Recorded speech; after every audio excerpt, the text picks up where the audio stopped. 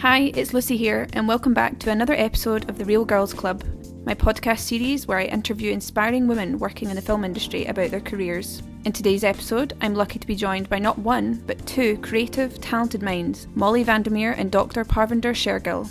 Molly is an award-winning London-based director, writer and producer, and Parvinder is a medical doctor within psychiatry. She's also a writer, film director, producer and actress.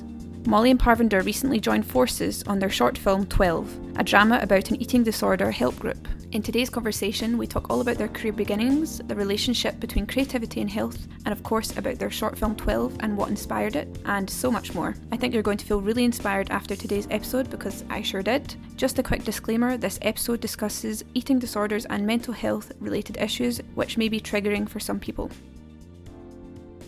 So what I noticed really about when I was researching about you guys is that you both have really impressive resumes. Molly, you've studied English literature and history of art and also screenwriting and filmmaking. And Parvinder, you're also an NHS doctor and psychiatrist. But I'm just curious to know why you both chose film and what was the starting point for you both that made you want to get involved in filmmaking. Molly, you always go first. I think that'll be easier. I said, Paul, you go for it. You do it. Okay, fine. So I was always interested in going into theatre, or I loved creative writing. But then when I got a little older, I got involved in acting. And then through that, I got onto some film and TV sets. So that kind of really inspired me because I loved that environment. And I found a few weeks ago an interview I did after I was in this. I was like a very small part in this film, and I sent it to Parv, and it was so funny, like my little quote as a 9-year-old about being on a film set. And I was like, I knew then that was what I wanted to do. You're only 9, wow. Yeah, and then so that's how I kind of got interested in it. And then in terms of why, I think for me it's kind of twofold. So firstly, I think films are such a great way for people to escape. So if they're going through a hard time or if they just want some escapism for a bit. So as a child, again, I was constantly reading and watching films or making people act in my plays that I made. So I think it's so amazing for people to be able to get lost in these worlds that people create for however long a film or book lasts. And they can also be super moving and inspirational. So lots of the times people can come away from watching a film like, oh, I'm going to go do really well today at X, Y, and Z, because that's what's been involved in the film.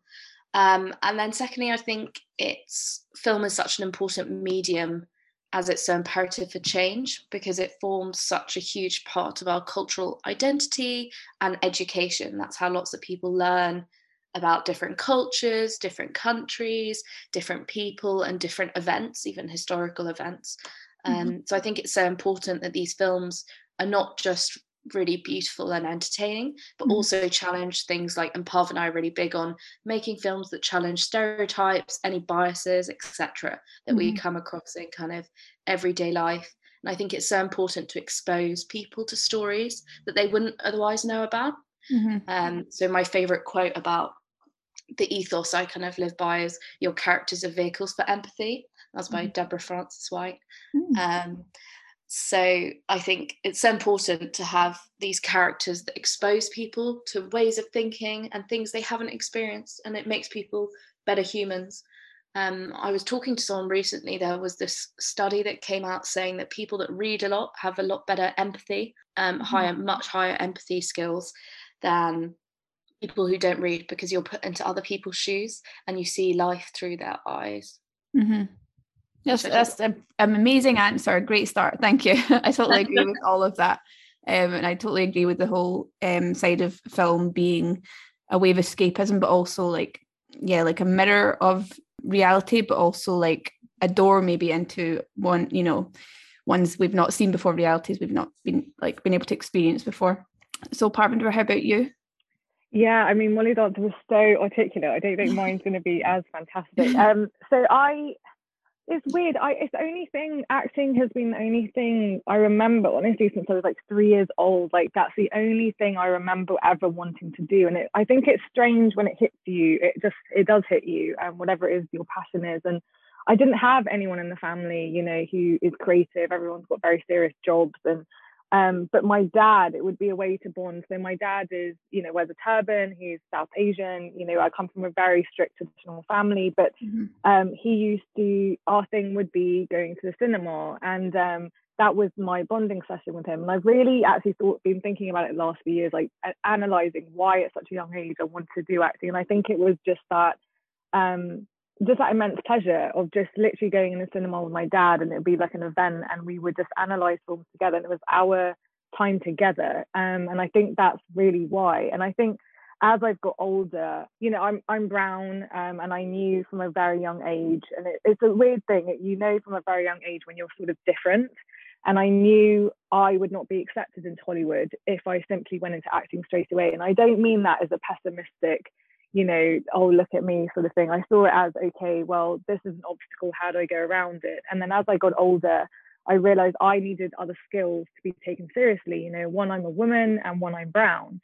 So for me, that was my journey. And through that journey, I went into academia and literature because I also have that interest. So I did philosophy, and then I did medicine. And I ended up finding a love for writing, which I didn't used to. So writing for me is very personal. So through those sort of avenues, I then became a screenwriter, and then later on became, as well as trying to be an actor and going to acting school whilst, juggling my other career. It's I learned actually the value of film, and it was through my patients, because I would just watch my patients, and they're in bed most of the day. And what do you do when you're in bed? You watch TV, right?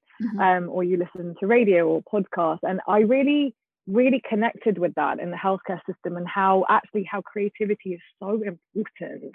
And actually, it doesn't matter where you're from, what you look like, your sexuality, your gender, your race, your health. Everybody in some way depends on creativity as their support system. And so through the NHS, I realized, how it's lacking in that bridge between film and healthcare, and for me, the NHS. So that's when I started going to filmmaking, as well as trying to wait for, these roles that are so hard to come by. And then I went into directing and producing and screenwriting through that way, and trying to connect that bridge. And I think especially through the pandemic, it's been something I've really, because a lot of my patients, I work in mental health, have been in hospital for 20 years, and that is their life. And so for me, I try to bring the creativity to them, in the wards. And it really makes a difference. And I think, during this time, worldwide, and this is the thing about film, it touches everyone. And this is the beauty of film. It doesn't matter where you are. Like, I've been in the jungle of the Amazon, and somehow, I don't even know how, they had a projector and they were watching the film. And I was like, how is this happening? Wow. And I think that's the beauty of film, because there's magic there, magic since I was a little girl, and there's still magic when you're an adult, and for many people. So for me, I think, on a personal note, as an actor, it's the only thing I love, truly, that makes me excited and scared. And I can't help that. That's just whatever your passion is in life. That's my first passion. And then I think the filmmaking side, it's more of a rational sort of, I think, emotional thought in how I can give back really to those around me. And those around me are, my family, friends, and those who are unwell. So for me, it's more of how can I help the NHS by educating people so they don't, to wait all these waiting times to go see a doctor. So I know how hard that is. And to kind of help with the mental health, at home, film coming to your house. But then also on the filmmaking side, how can I better educate them? So if I have a daughter one day, she doesn't have to do a billion degrees to be taken seriously. So for me, it's also filmmaking side is how to educate the film industry for women, those of color, diversity, but also on the other side, the science side, how we can better be a partnership with film. Well, I think you guys should do all my podcasts, because you're both very articulate and you have great answers. I was wondering, actually, because you said, so both of you, started with acting and being interested in watching films and things like that. Was there any moment, because this is for me personally, I sometimes couldn't picture myself in any role. I only ever saw it as a hobby or something it took me a while to actually see it as something I could actually do as well or get involved in, even though I'm not right now currently working in film. But, it took me a while to actually, make that connection that, oh, I could actually do this too. And I think that was maybe, for the lack of representation of seeing women doing things in film and not seeing it really, in the mainstream media. So did you both have a similar feeling where it took you a while to be like, oh, okay, actually I can do this too? I think, yeah, totally. The lack of representation is so tough for anyone, any women or people of marginalised genders, anyone of any race, any people that have disabilities. It's so tough because all you see is white straight men at the top coming through. So I think it is so tough to visualise yourself doing it. Parv is amazing at doing this as well, just being like, believe that you can do it and believe in yourself. That's come much harder for me, but I guess for Parv, with your mental health background, you're much better at kind of championing yourself and others around you, which is one of your big talents. Oh, that's very sweet. Yeah, I mean, I agree with Molly. I agree with you both. Like, I think it's ridiculous. I think just being born, you're automatically placed in a different hierarchy. Just being a woman, it automatically, and it shouldn't, it places you somewhere beneath a man. And I mean, that's ridiculous in itself. And certainly I've had that loads. I've only ever wanted to do acting, and it is really hard when you're so aware of society and kind of the boundaries they enforce on you and they condition onto you, and I'm very aware of that. And for me, I've always been tackling that. And I think, unfortunately, as women, we're always going to have to tackle that. I think until, this world is, you wake up and no one thinks about, equality because everything's equal. I think, until that day happens, we still have to be, without people other realizing, we have to have these micro, fighting aggressions every single day. But especially when I was a teenager, and you have to make that big decision, don't you, when you get to A levels, if you get there, and like, where do you go for uni? I remember very clearly at 17 thinking about my life and thinking, if I go to acting school now, I will never be able to financially support myself as a woman independently. I will be chewed up and spat out. And I was very aware of that as well, because I was a very shy person growing up. And I think you have to have so much strength to enter this industry because, and it's for another podcast, but because there isn't HR, there isn't safeguarding, you don't have a headmaster or mum or dad to look after you. You've got to enter by yourself, and you're thrown into this life where there are absolutely no boundaries. You can have any CV in the world, or come from prison, or anything. And that's one aspect that's very exciting about this career, that you can be anyone, quite literally anyone, and make it in this industry. But that's also terrifying. So I remember being very clear and thinking, the only film I personally recall was Bend It Like Beckham that I saw myself in, and that was one film. And still to this day, it's just celebrated the 20th anniversary, still no other film. And I find that so shocking. But then also, like, wow, this is the industry somewhere where you think is so creative and modern, but actually, if you really look at the systemic root of it, nothing has changed from when it was created. So I was very aware of that at that age. And I think as women anyway, we're very aware, right? Kind of what roles are forced on us. Naturally, we're not seen as the director or the camera woman or the gaffer or the editor. And I think there's been a lot of conversation now about, why we're not actually. What is it? It's only the third director in Hollywood that's won an Oscar. I mean, the third female. Like, I find that really bonkers to me. And I think first or second woman of color as well. And it's just there's a lot. And I think any from wherever marginalized background you're from, there's so much change that needs to happen. And I think the conversation is really important. I'm going off the topic and I don't want to go off too much, but it's such an important conversation. But I think it's having that conversation. And also, I think, as Molly said, we can be anything we want. And the thing is, you have to do it. So, like, for me, no one's going to give me the role. So no one's going to give me my first screenplay. So I've got to go out there and do it. And the best advice I was ever given was this director when I was trying to start out. And he said, do you want to be a director? Write your film, go direct it. There you go. And it was such simple advice. And I thought, my God, yeah, you're right. Like, why are we waiting for a man to give us this opportunity? We need to create it ourselves. And like, this is the beauty. Like, Molly and I, we've come together and we've created something where it puts women at the top, women in front of the screen and behind the screen. It doesn't matter where you're from. It doesn't matter what you look like or your age. One of our actresses is 62 and she has a really pivotal role.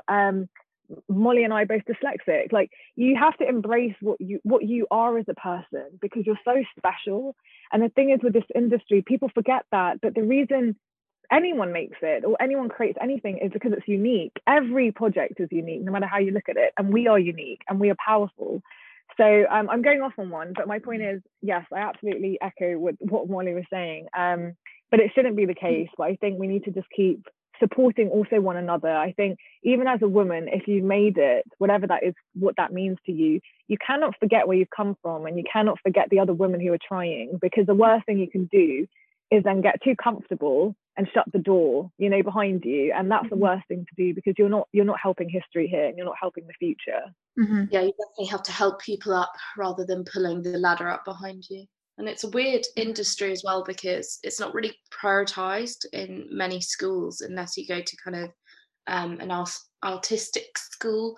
So for example, for me, I was very much pushed down the academic route. So when I did English and History of Art at uni, was planning on doing law. And then after I finished my degree, I was like, wait, hang on a second. Do I actually want to do this, or do I want to do something more creative? So I think exposing younger people to seeing people that look like them doing the roles, and also advertising the roles that can be done, because no one knows anything about film. Even most of my friends are like, what do you do? Sorry. Yeah, I have to say you're right. Like when I think about at school, like high school, I mean, I went to like I know in England you call it a public school when it's actually private, so I always get that confused, but basically it was a public school, but it wasn't private. So yeah, and there was no such thing as like a filmmaking class. Like you had art or you had music, but it wasn't like encouraged. And I think it's something you would have to sort of discover later, but then it was never like, oh, women can do this, so you just didn't know about it, and you didn't think it was like even consider it as an option. So I'm wondering how, to bring me on to my next question, as you were saying, you both came together with this idea. So how was the collaboration between you both like formed? So it's actually oh my gosh, it's actually mad. Molly and I actually met last year. Gosh, it feels like years ago. Only last year? Yeah, my God, every time I remember that, I think, oh my gosh. It was last year, very early, I think late winter, early spring. It was like January, February time. Gosh, it's gone quick. And we were on this short film, and I think Molly was the AD and I was an actress in it, and I didn't know anyone on it. But I think for me, I'm very instinctual. Like there are certain people I know. I get very drawn to kindness, and I think because I work in mental health, empathy and kindness is very important. So I remember walking away from that film, and I remember thinking, Molly is someone I want to know in life, whether it's a friend or as a colleague. And that was very, very evident to me. And I messaged her. It was a sort of around, I think it must have been April time, or March or April. And I said to Molly, I was like, look, I really want to work more closely with you on something, a project. No idea what it was or what our roles would be. Just like, can we have that conversation? And Molly was great. Like I didn't know how she'd react, because I hadn't really had a chance to properly speak to her on the set. And she was very warm about it, and she's like, absolutely. And it really, I think sometimes when and it sounds a bit cheesy, like we're getting married, but sometimes when and from that conversation, genuinely organically, this film that we made happened. Molly had this script of 12 and her laptop from like 3 years ago. I had a read of it, and like I knew, and I always go with my gut, and I was like, this is the project. And from there, in that same year, about 5-6 months later, we were on set making it. So it happened very organically and very fluidly and very naturally. So for those that haven't seen 12 yet, how would you summarize or give a synopsis of what 12 is about? So 12 is a short film about Ravina, who's a South Asian girl who attends an anonymous eating disorder group where she meets a diverse group of service users, and they share sort of their journey. Okay, so how did the idea for 12 like come to life? I suppose that's more Molly's question because she wrote it. Molly's answer. I don't know what happened there. Oh my gosh, Molly, I didn't know you left right. So I was like, Molly, do you want to answer? And I thought you were being polite, so I just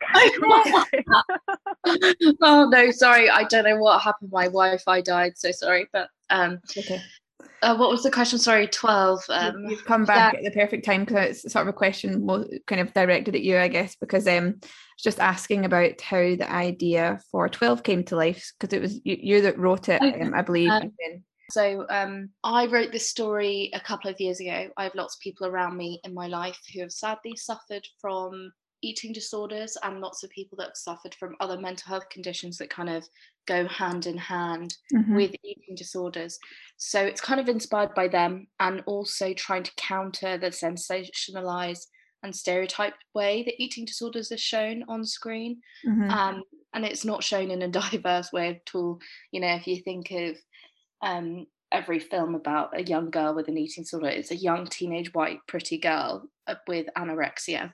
There's not really anything out there for more diversity. So I just really wanted to show the reality of who suffers, not just women, men as well, people of marginalised genders, people with disabilities, and people of all kind of weights, heights, sizes. It's not just the very underweight teenage girl. It's interesting that you say that, because when you just said you know, the typical character, the film I was literally thinking of before you said that was one I watched on Netflix called To the Bone.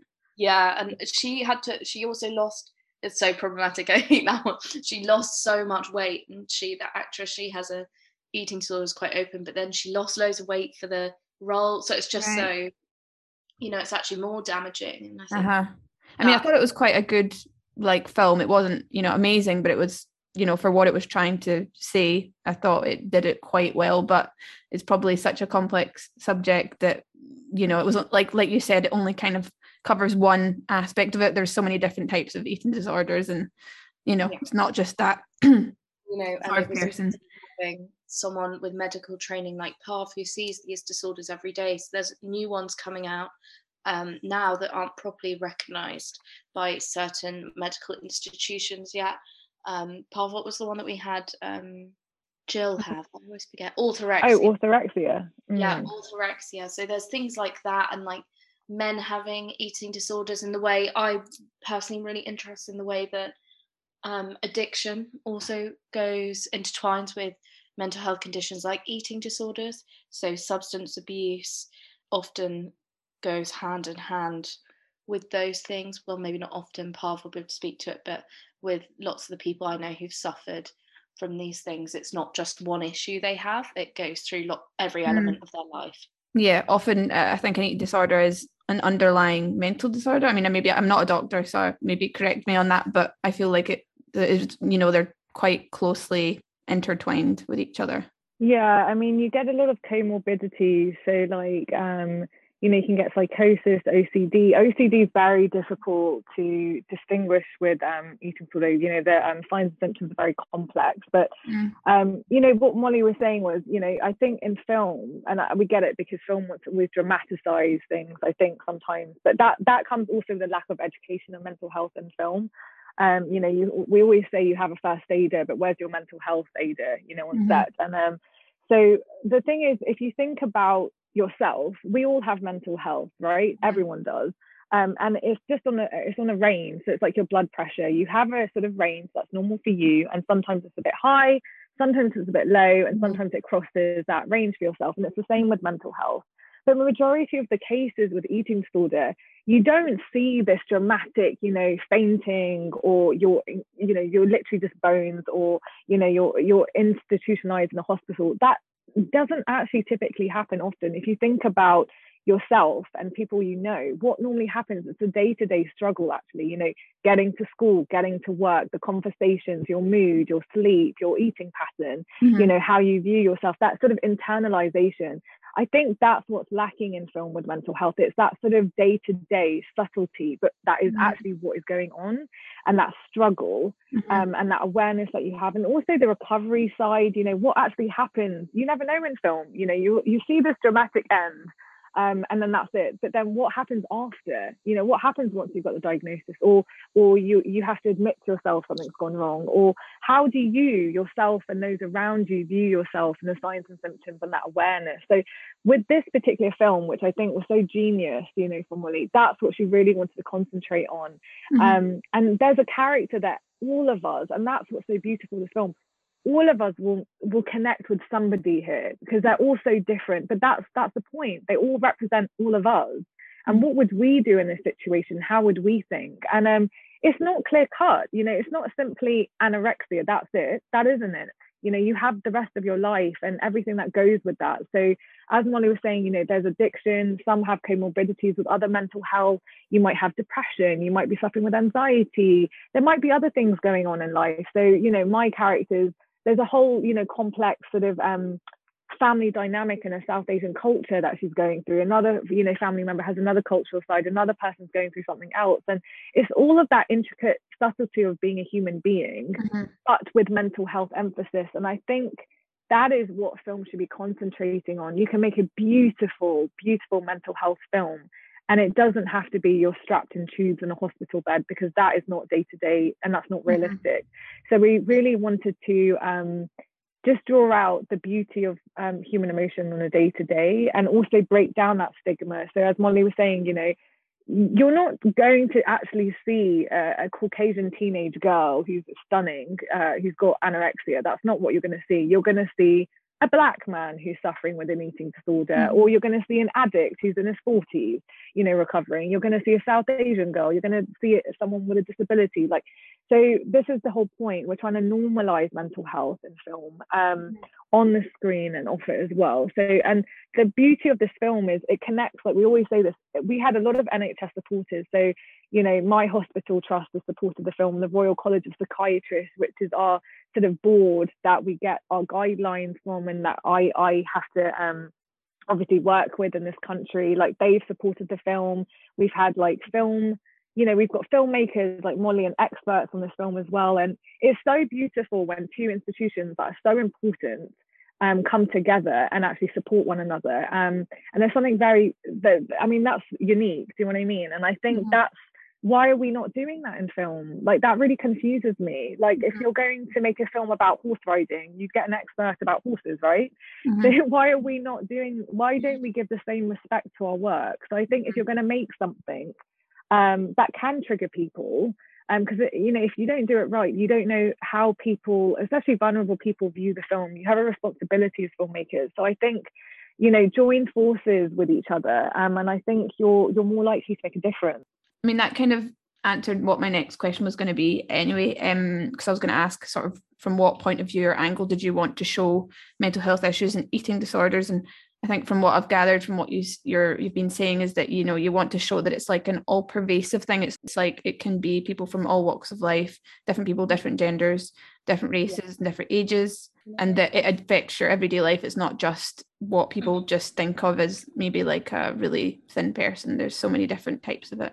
Actually, another program I was thinking of that did quite a good job a long time ago was My Mad Fat Diary. That was like as much. That was really good. Yeah. We just really wanted to show the nuances and the kind of subtleties of what goes on, and then also because it is a eating disorder help group, which is very similar to AA and NA, so Alcoholics Anonymous and Narcotics Anonymous, they kind of come under the same umbrella.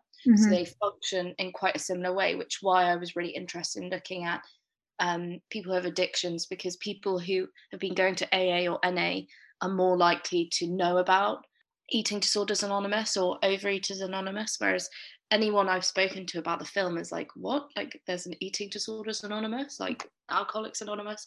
So it's interesting, even it's very interesting, obviously, for Parv to look at these medical resources that are available to people and how they actually work. We'll be right back after this short break. And why not take this moment to go and follow the Real Girls Club on Instagram at Real Girls Club.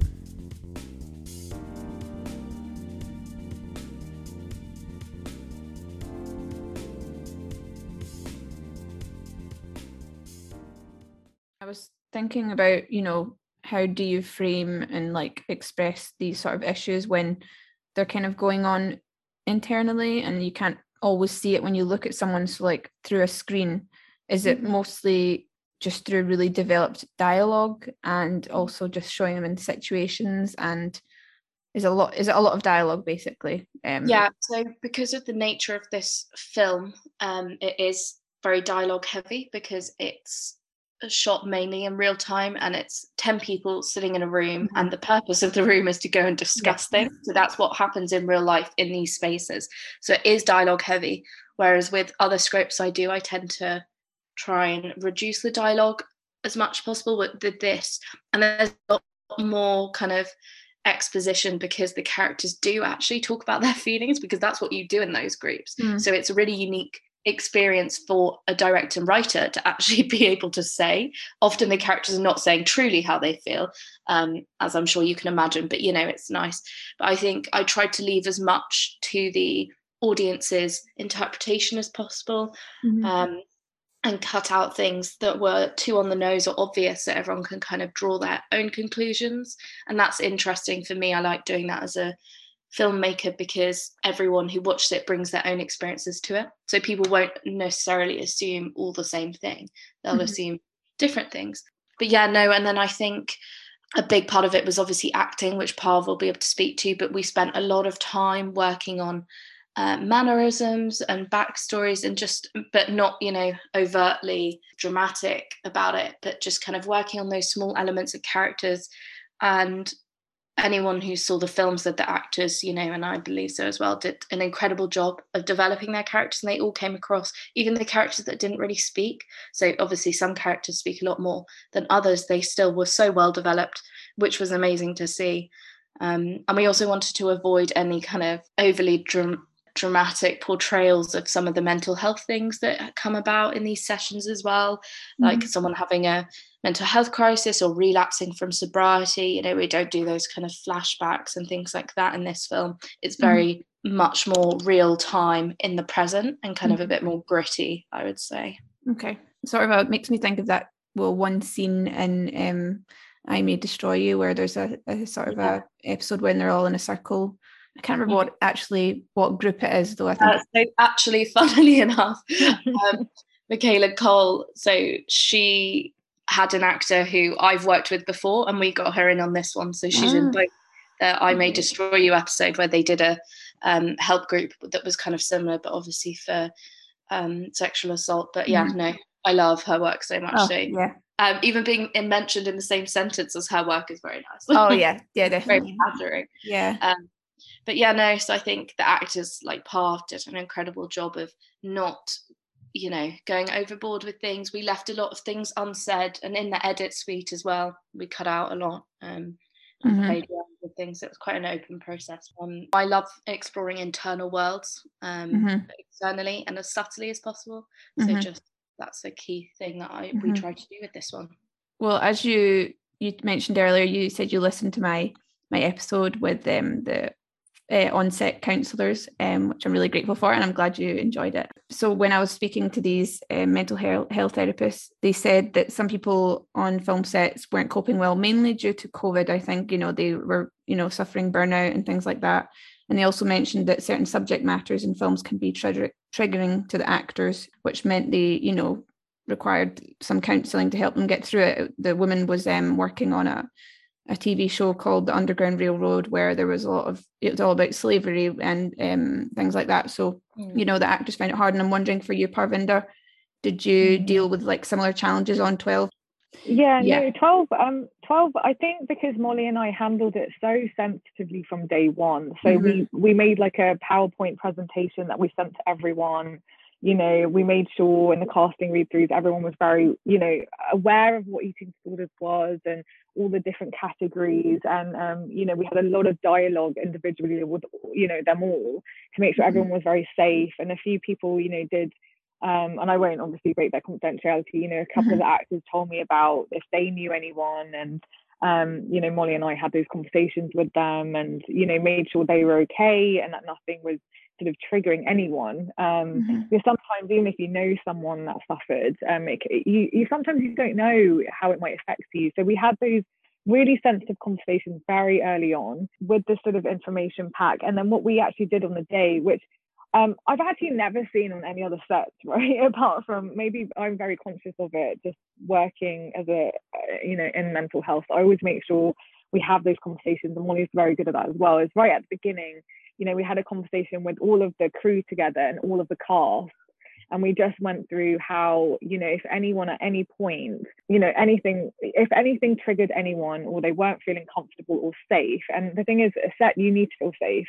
The one thing I really do realize is people do forget about the crew, and crew also, they are the heart of the film. They're on set all day, and I think people forget, even in theatre, to check on them. So when you prep your actors, with your director, and you do the sort of the warm up and the warm down, I think people forget to also just make sure the crew, whatever they've witnessed and they've heard and they've seen and visualized, that they're also okay. So what Molly and I did was, which I think every film set should do, you know, we took the crew aside and just made sure they were okay, you know, at the beginning, and said if anyone has any concerns, basically to come and talk to Molly and I directly, or myself, you know, in mental health, and we'll make that time for them. And we did the same with cast as well. And I think because people felt incredibly safe, and it did feel very safe, if I'm honest, you know, it was a very calm, it felt like a well-being set, like someone said that to me. It was just a really pleasant atmosphere, even though we were dealing with such sensitive topics, and, you know, there are scenes that are quite emotional and can bring up a lot.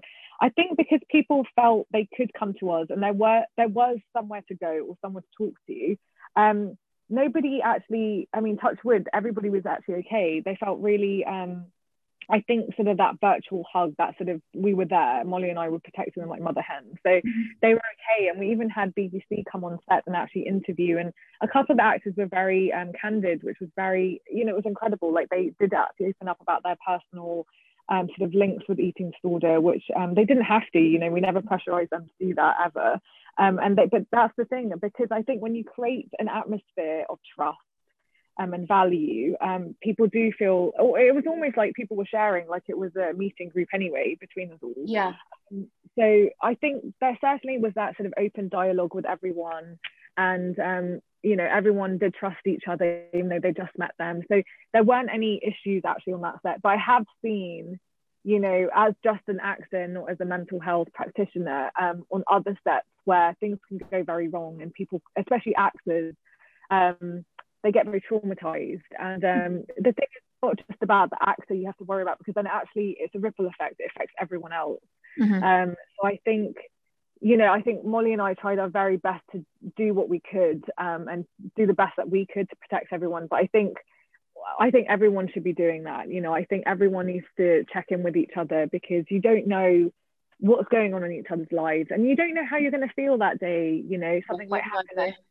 Yeah, and the world is such a, you know, it's so fast moving, there's so much happening, and, you know, we're all on social media, and visually we're consuming so much, and we don't realize how much we're sort of taking in and how we might project that out. So I think checking in one another is really important, and having that conversation. Yeah, so what we kind of did, as Parv said, was from very early stages, we sent out information packs about eating disorders and mental health, and then we sent out also, we warned people about the content of the script before sending it out, so kind of like a trigger warning. And we're on set, as Parv said, we gathered the crew and then the cast separately and had that chat about if anyone's feeling this is too much, because it is tough. And lots of people, as Parv said, disclosed to us that they were very close to people who'd struggled, so we were highly aware of that. But yeah, everyone said that they felt really supported and like there was somewhere to go, because we had not only medics on set but also a mental health professional in Parv.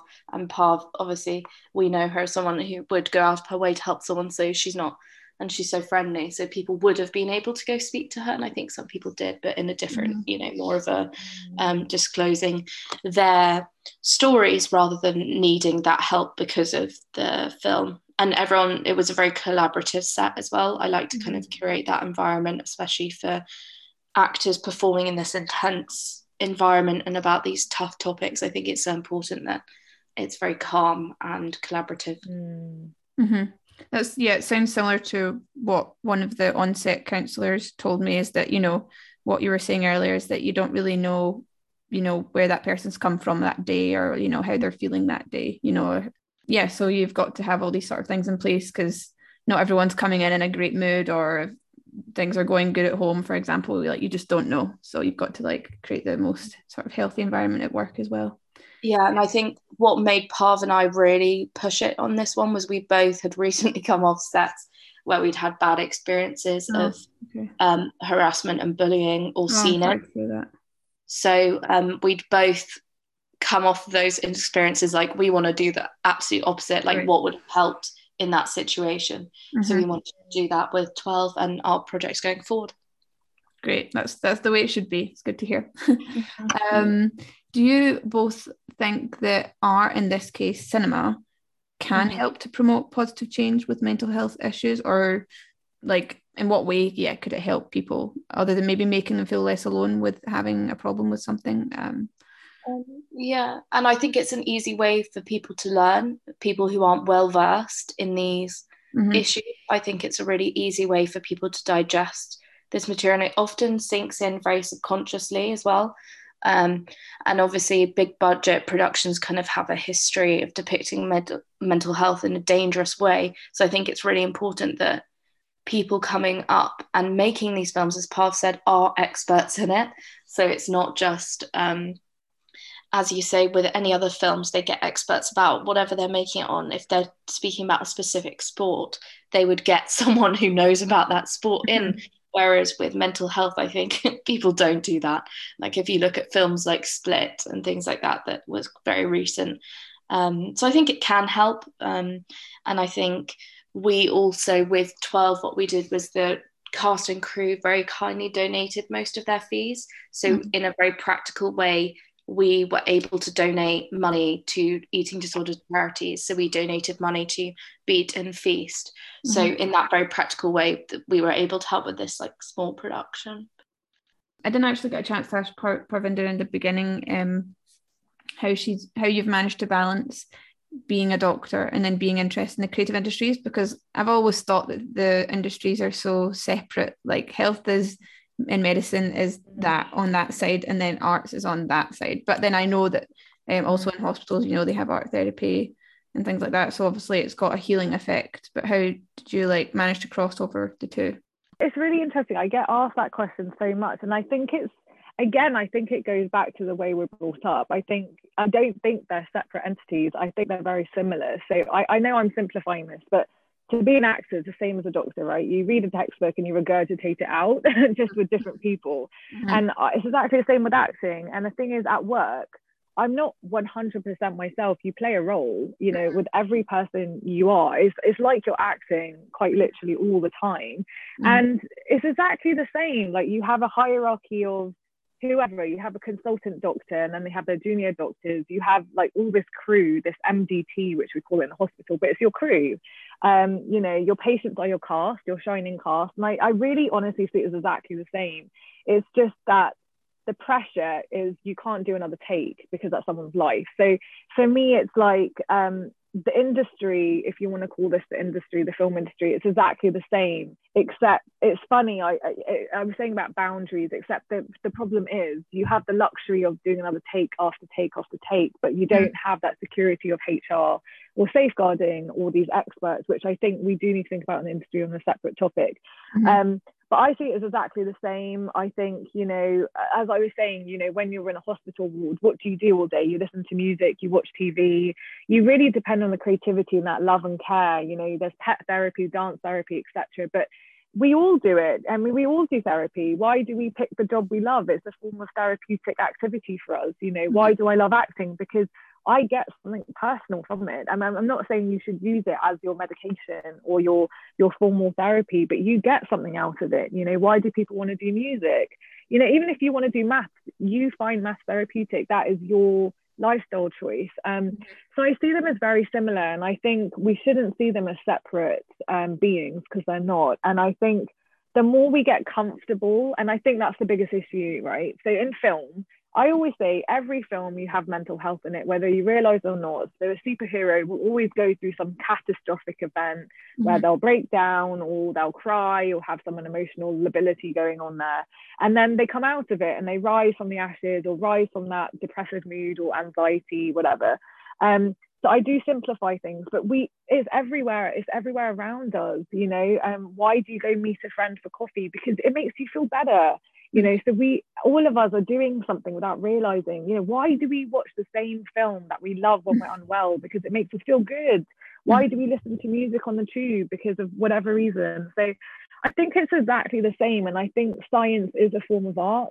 I think art is science. That's why literature, philosophy and science go so hand in hand, and I think to be good at one thing, you have to be very open to the other. So that's why I did philosophy. That's why I did medicine and acting school, because they all join forces with each other. And I think children especially, you know, I love working with kids. I used to work with kids for years in a clinic, and you've got to be so creative as a doctor. You know, you can't expect a 5-year-old child, to sit and talk to a doctor and be like, I'm having this symptom and I'm having this symptom and this one. You know, you've really got to think laterally, and you've got to really be flexible. So I think to be a good clinician, you've got to be creative. And I think to be a creative, you've got to be a good academic, because you have to take interest and research what you're doing. Because as I said, you have a huge responsibility, and sometimes more so as a doctor, in filmmaking, because you don't know who's going to watch your stuff. A little child might walk into the room and observe that. You're educating kids from a very young age in film. If you think about what you watched when you were a kid,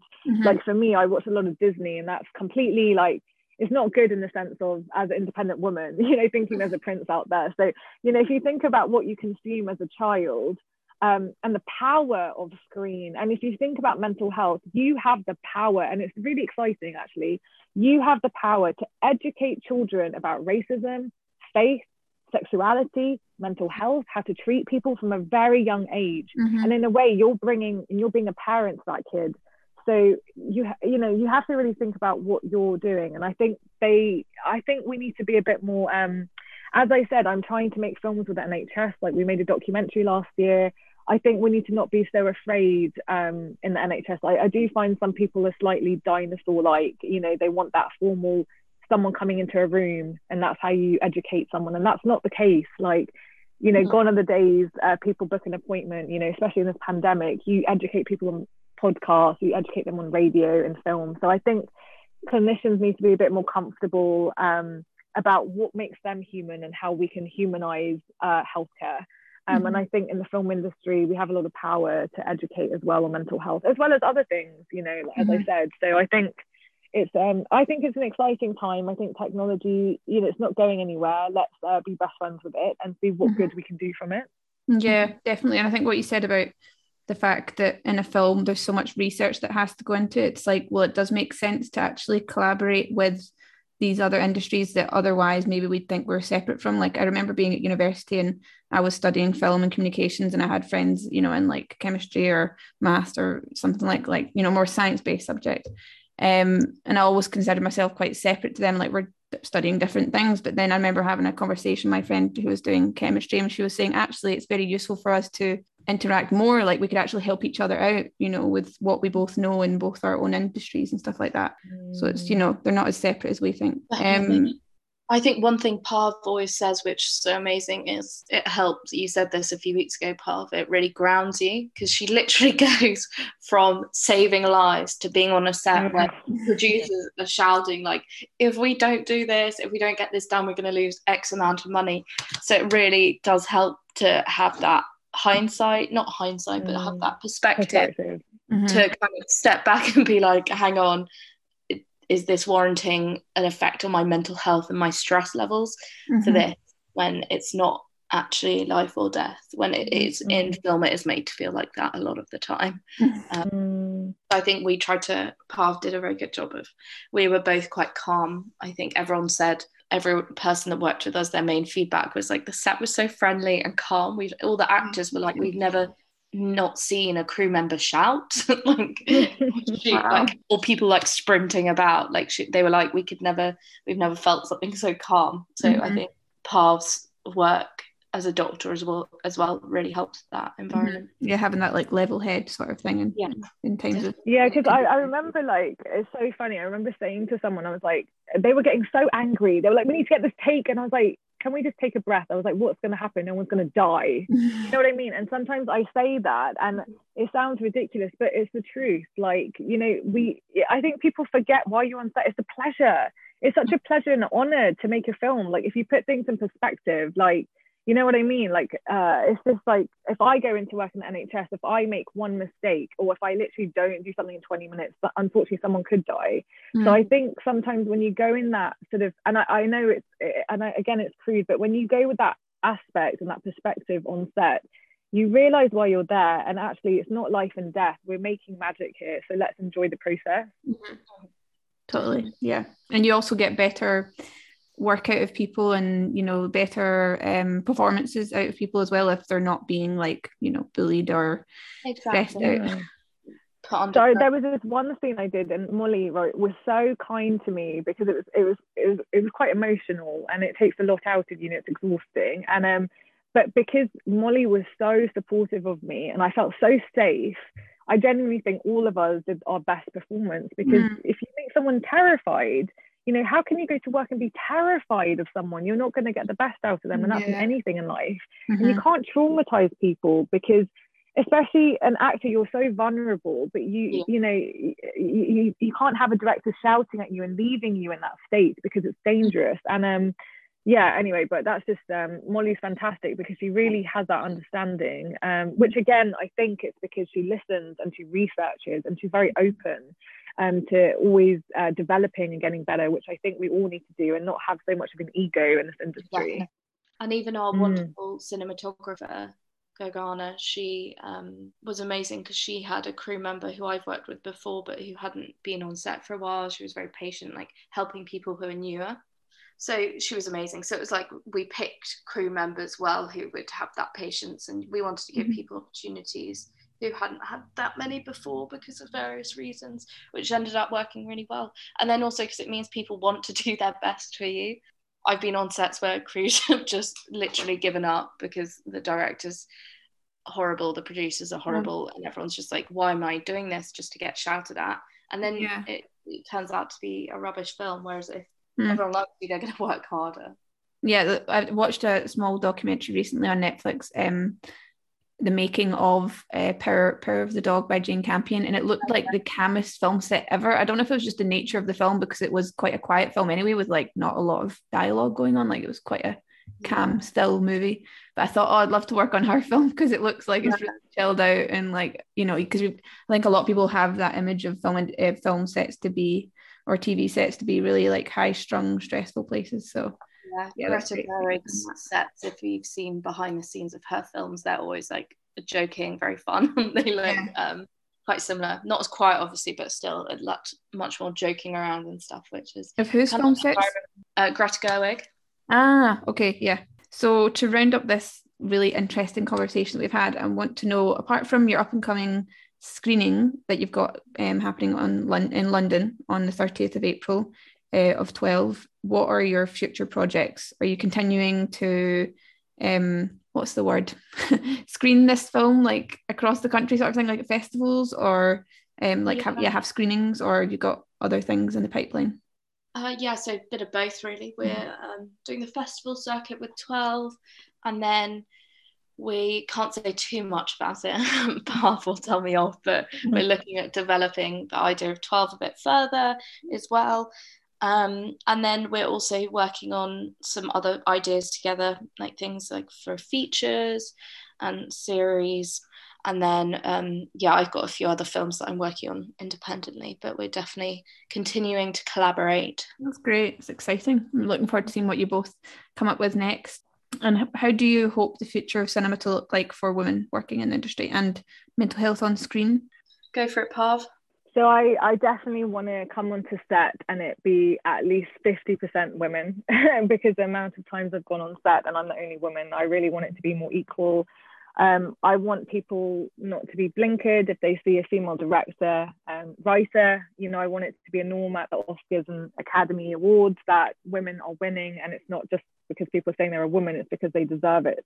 And I really hope diversity, and I mean not just diversity with, you know, actors' colour of their skin, but disability, mental health. And I want it to be a normal. I want it to be you go to work and you don't even second guess, you know, what's going on. And I really want the future of film to be diverse, female, and a safe place. Great. Yeah, I think as was mentioned on the podcast you did a few weeks ago, the best way to target it is to have someone on set who people can go to for bullying, harassment, mental health issues that they feel safe to speak to. Because often if you're having those issues, you have to go to the people higher up who, if you're like a production assistant, you're going to be terrified to go to an executive producer. And often they have a close relationship with the people who are heads of department, who are often the ones doing these things, sadly. Like I've never come across a single person who hasn't witnessed or been bullied or harassed on sets. So that's still unacceptable. And I think increasing diversity on that will really help reduce that as well. And then I think also the onus shouldn't necessarily just be on us, the people making films like Parv and I, to change. It should be those in really privileged positions should be looking at their teams and thinking, how can I make this more inclusive in terms of gender, disability, race, sexuality? So it shouldn't just be the people coming up in an independent film. It should be the people already at the top thinking, oh, what can I do to make a better landscape so that people can create this much better art, really, at the end of the day, because it will only improve the films that we're making and the environments in which they're made. Those are both, sorry, my voice is going now, both really great answers. Yeah, it makes me think of also people like that are already at the top, like doing things like Reese Witherspoon's got a great, company, Hello Sunshine, where she's really like prioritizing female stories and written by females, directed, and all that. So yeah, I mean, there could be more, but there are some already, I guess. So it's changing, but slowly. Are there any filmmakers or women in film that you are like excited about, or any films to come that you're like, oh, I'm really looking forward to seeing that? Or for me, Greta Gerwig is a favorite of mine. I love Melina Moutsakis, I can never pronounce her name right, who directed Queen and Slim and has done some Beyonce music videos. She's amazing. Queen and Slim was incredible. I love Mina Shum, who works with Sandra Oh quite a lot. Her film that I've just watched is Meditation Park. And then, Michaela Cole, I love. And Russell T Davies is always good, I guess. But there's amazing people out there like Ava DuVernay as well, and Karen Ben Raphael, who just made a film called, not just a few years ago, called Virgins, and I think she's working on something new. And then all the up and coming people that we've worked with, really, it's been incredible. So I'm excited to see what they all go off and do. I'm going to fangirl, but genuinely, I'm really excited to see what Molly's going to do, because she's got such incredible ideas. Like, honestly, she's your number one fan. Anyone that's listening, honestly, I'm the number one fan. She's someone to watch out for. Oh, that's great. But I'm excited to see what Parv and I do next. And all of Parv's projects, like she's just been on Coronation Street. Oh, wow. Got amazing things. You've got very, very busy schedules. It's funny that you mentioned Greta Gerwig, because when you were talking earlier about that you like to put on plays for other people, I can't remember if it was you, Molly, or Little Women, and it made me think of Little Women straight away. Little Women is actually, funny enough, one of my favourite books. My granny, I haven't read it yet. I really need to. Oh, it's really good. So that's when I saw that on screen again, I was like, oh my god, it was me. Well, that was really nice speaking to you both, and I wish you all the best with your doing the festival circuit and the screening in London and everything. And thank you so much for chatting with me today. Thank you. Thank you for having us. Thank you so much for tuning in to today's episode. Don't forget to follow and rate this podcast on Spotify, and follow for updates on Instagram at Real Girls Club.